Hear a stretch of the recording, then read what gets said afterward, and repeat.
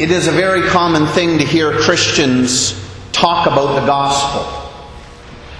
Some churches even have the name gospel in their title. Preachers get into pulpits and they say, "This morning I'm going to preach to you the gospel." My concern over the last few years, as I've spoken to pastors and teachers of the Word, I'm increasingly convinced that many people have heard and have accepted an incomplete version of the gospel revealed in Scripture. So as we sit in church Sunday by Sunday, we do not always get the full gospel. And so Peter Bates is fond of saying you can't just come to church once. You have to come over several months in order to get the whole thing.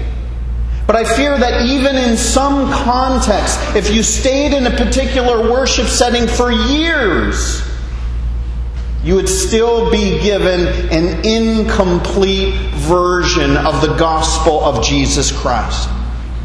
In an effort to make the gospel more accessible, more understandable, I fear that many preachers have left an important element out.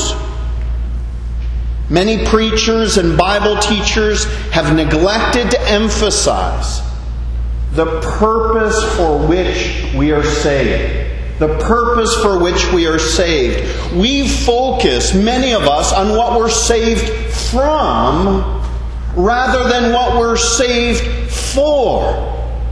Many preachers have found it far more compelling to say, you want to be removed, you want your guilt removed, you want your sin forgiven, you want to avoid judgment and hell, then believe this. The emphasis has been on what we're saved from, with little or no emphasis on what we're saved for. We've framed the gospel exclusively as a rescue mission. And we fail to articulate that it is also a restoration mission. That God is renovating our hearts and He's renovating our lives. The idea is that when Jesus saves us, He saves us to become something, to become someone different, and to be marked in particular ways by particular characteristics. And these characteristics, they demonstrate that indeed Christ has redeemed us, and that indeed His Spirit indwells us. Now, I don't want to make it sound like these characteristics that we're supposed to manifest, I don't want to make it sound like these are the ground of our salvation, but the characteristics are the evidence of it. Now, someone may come along and object and say, "Pastor, stop complicating things.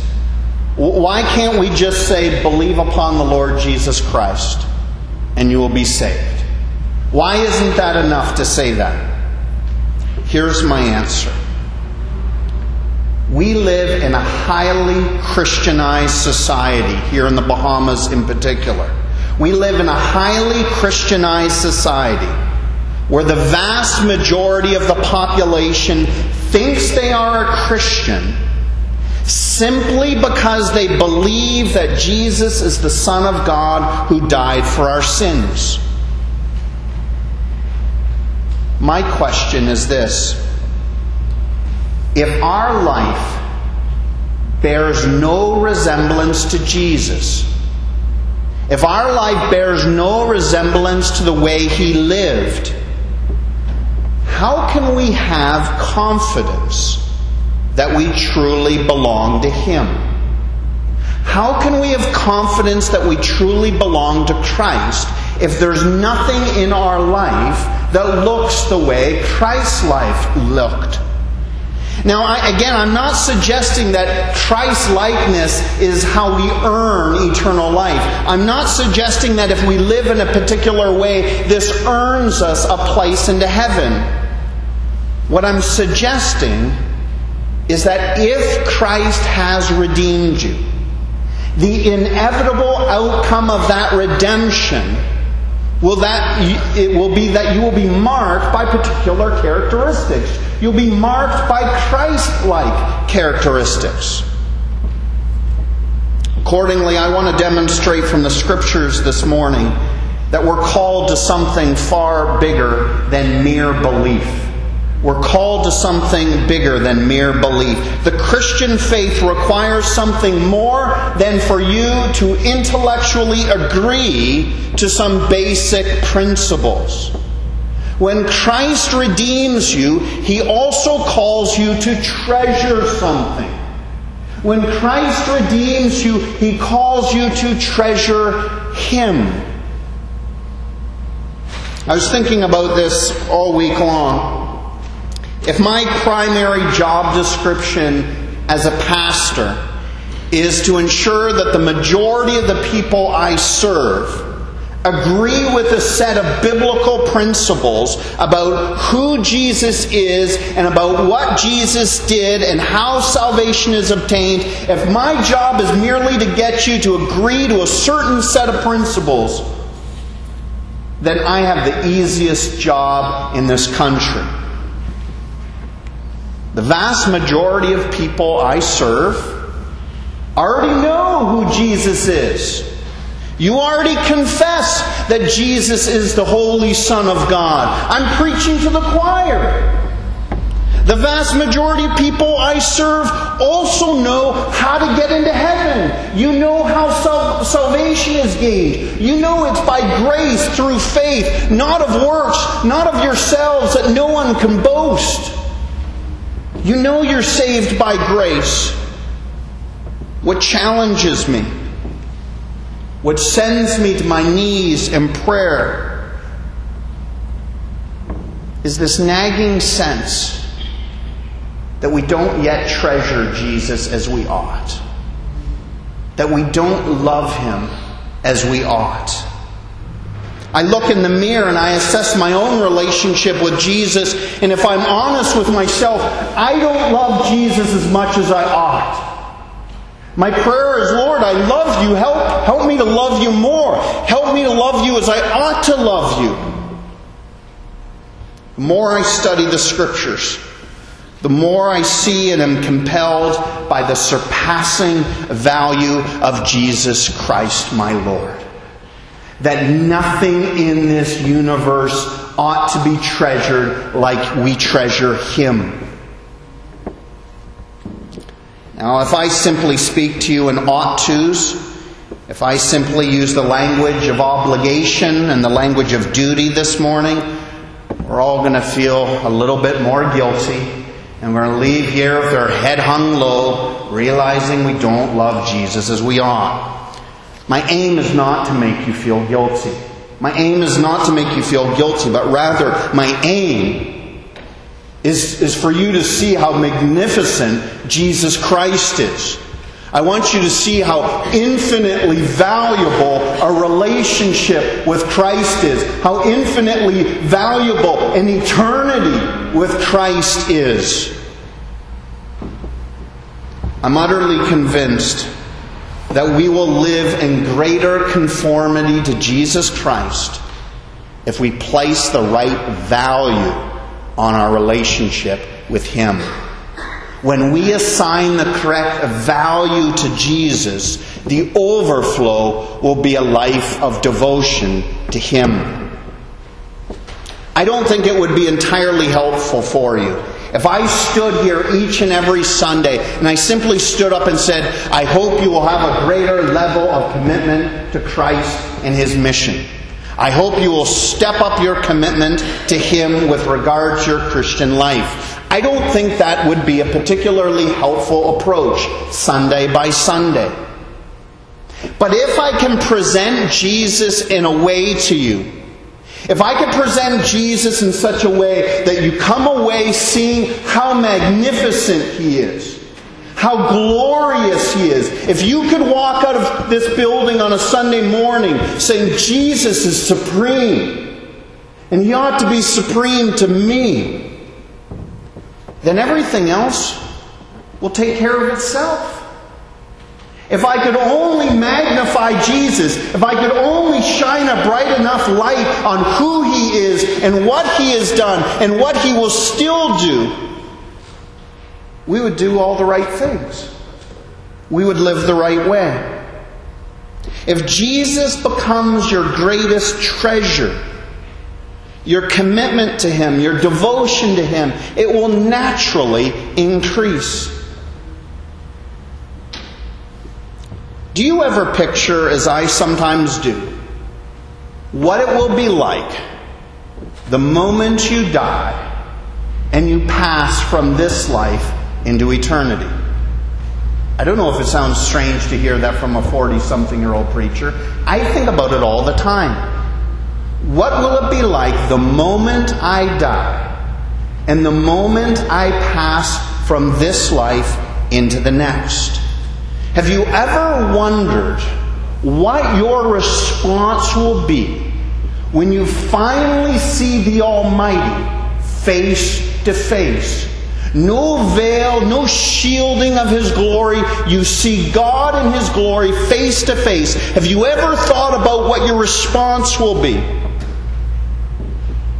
Because I'm pretty certain there will be at least a moment,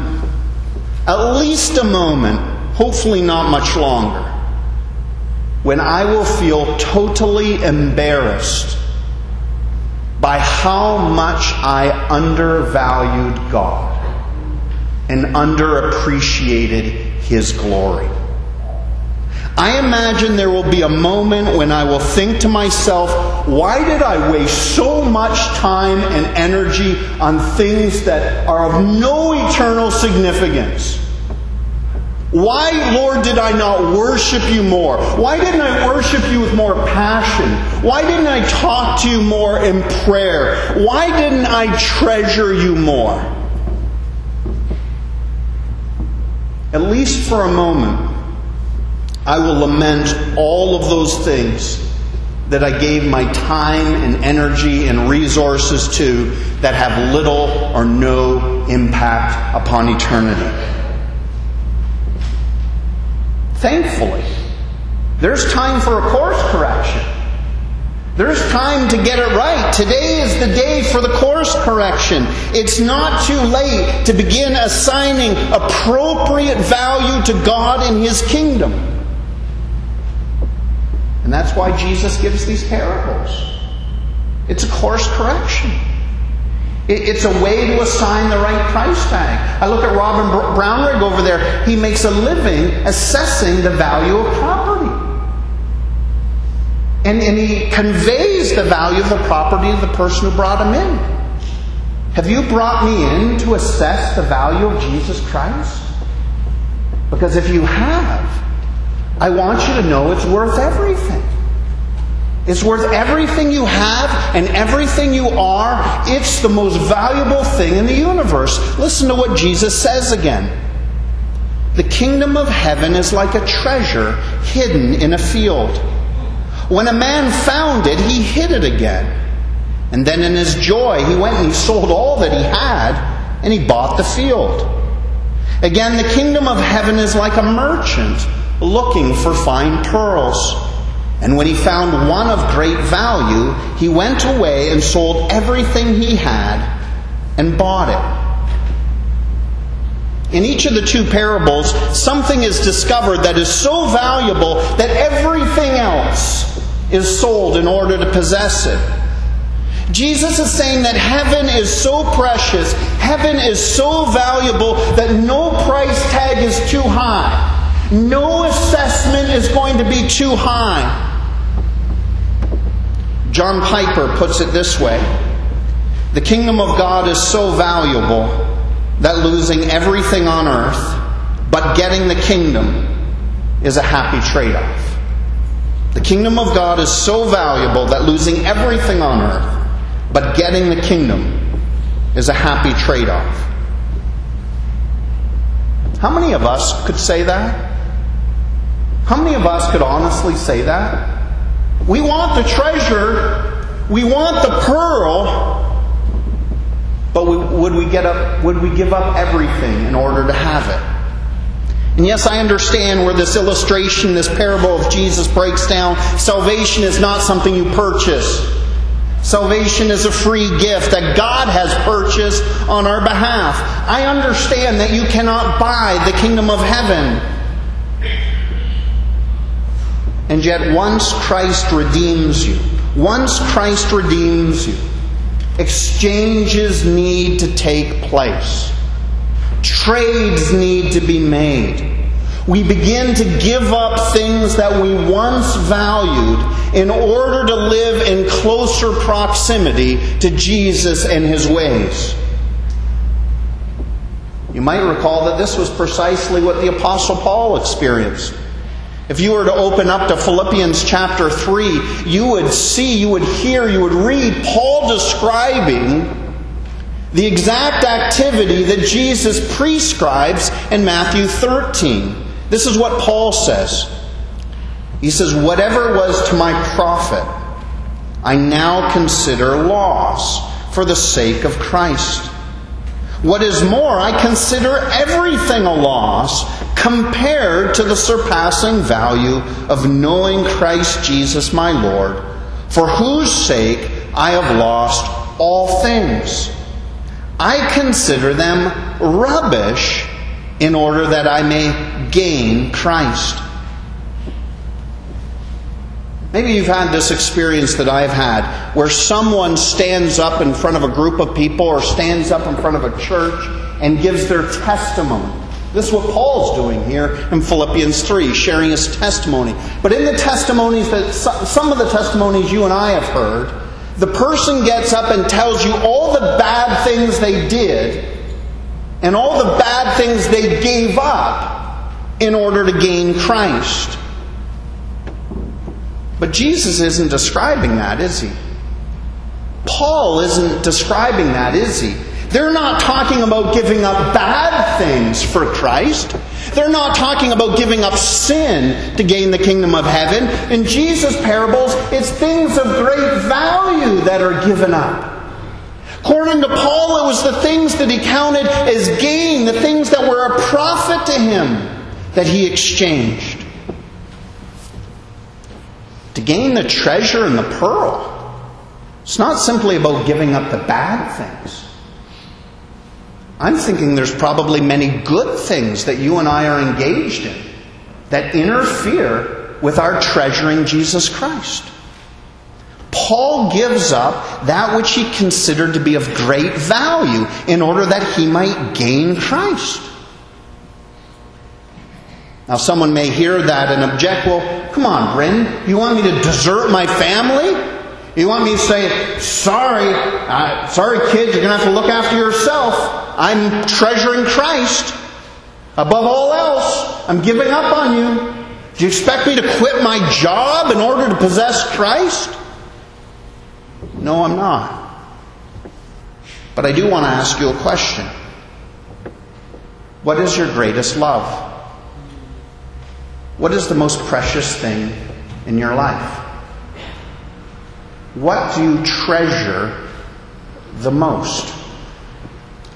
Because as we saw in the video, for most of us, the problem is not that we don't love God. Because we do love God. We wouldn't be here today if we didn't love God. Our problem isn't that we don't love God.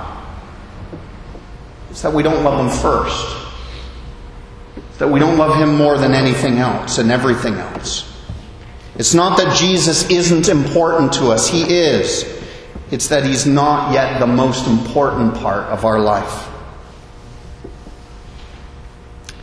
If we have properly assessed the value of Christ, if we understand how valuable an eternal fellowship with Christ is, it makes perfect sense that He would occupy first place in our life. But here's the challenge. Many people have not yet discovered what Paul discovered. Many who have some sense who Jesus is and some sense of what He has done, these folks have not yet come to see the surpassing value of Jesus. Most people understand that Jesus is important, but how many would say that a relationship with Him is of surpassing value? There are many, probably more than I'd like to number, who believe in Jesus, but don't see Jesus as that fine pearl worth giving up everything else for.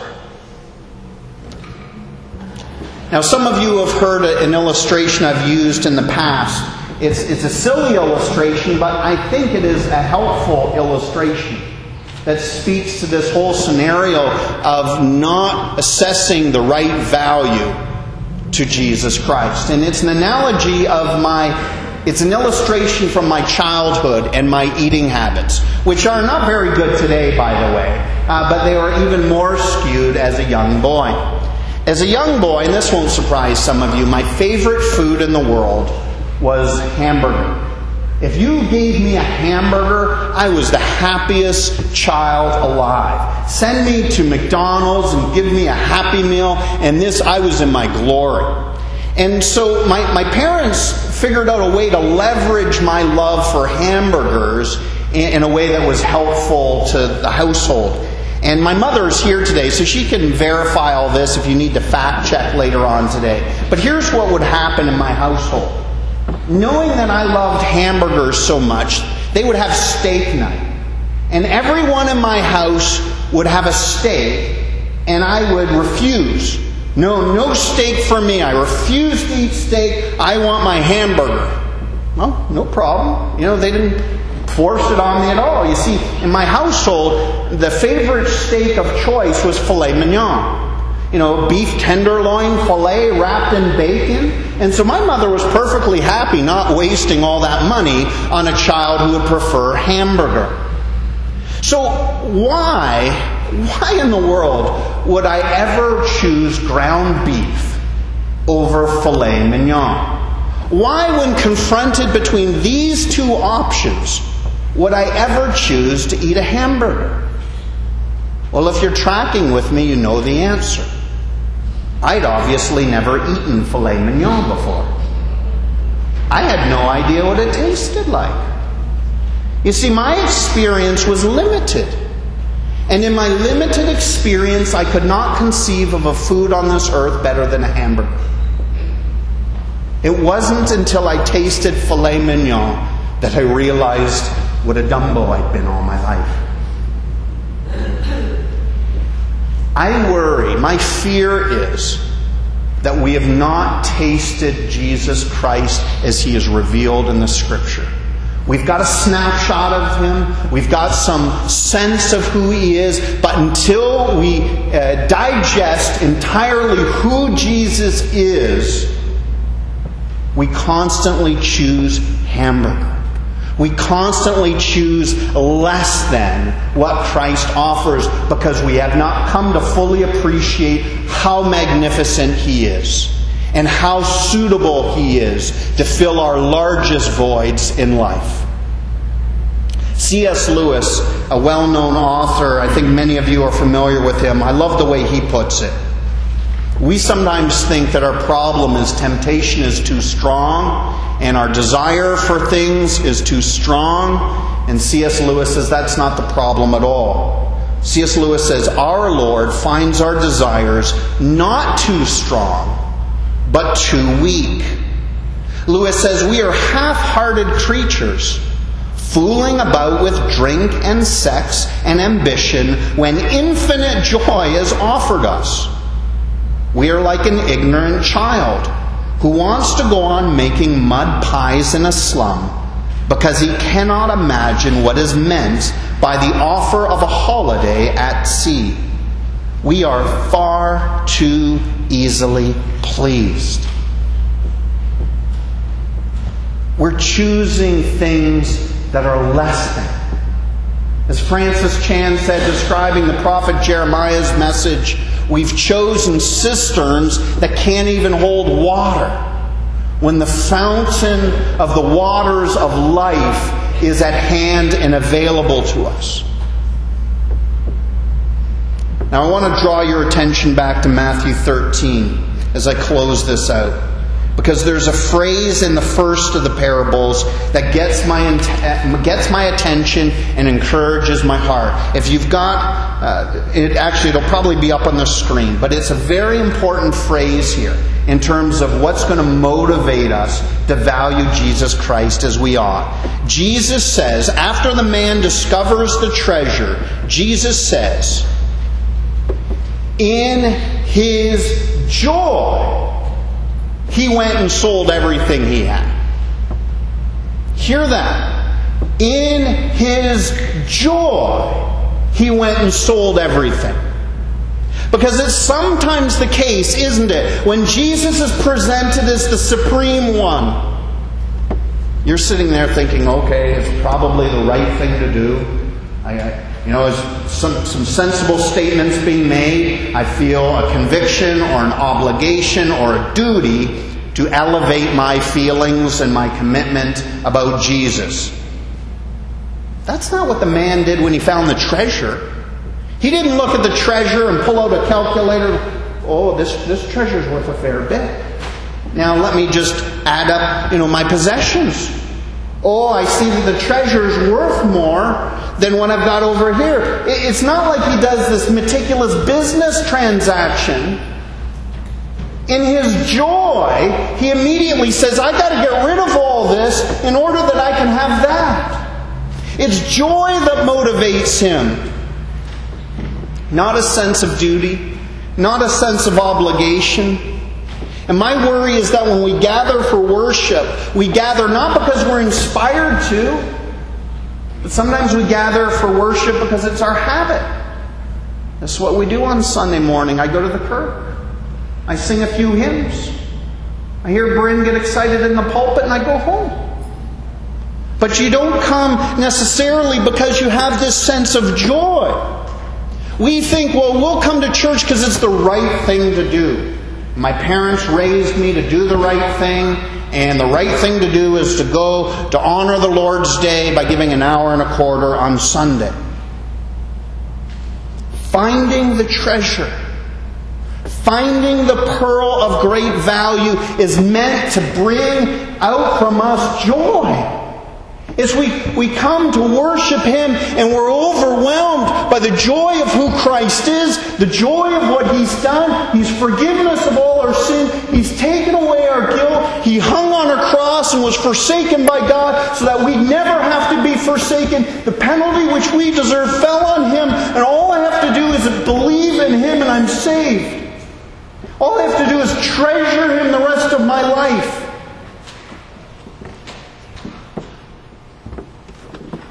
It should bring us great joy. It should bring us immense joy to worship Christ. It should be the source of great joy to treasure Him above everything else. The parable doesn't say the man sold everything he had because it was a really good business decision. The man sold everything to get the treasure because possessing the treasure maximized his joy.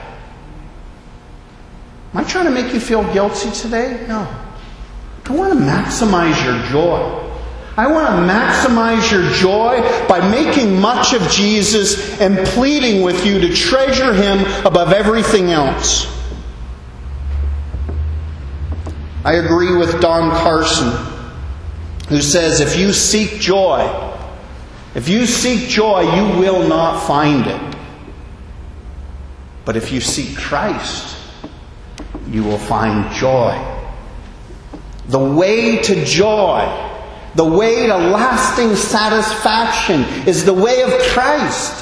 It's assigning the correct value to Him and a relationship with Him. This is the way to joy. Christ is the pearl of great value, so much so that if we lose everything and we gain Him and we gain heaven, it's a happy trade-off. So my prayer for you is that you won't leave here this morning feeling guilty. My prayer is that you will not merely believe some principles about who Jesus is. But my prayer for each and every one of you is that you will treasure Jesus Christ as the one of surpassing value, and that you will learn that as you treasure Him above all things, that this will be the source of your greatest joy. Maximize your joy. Run after and treasure Jesus Christ. Amen.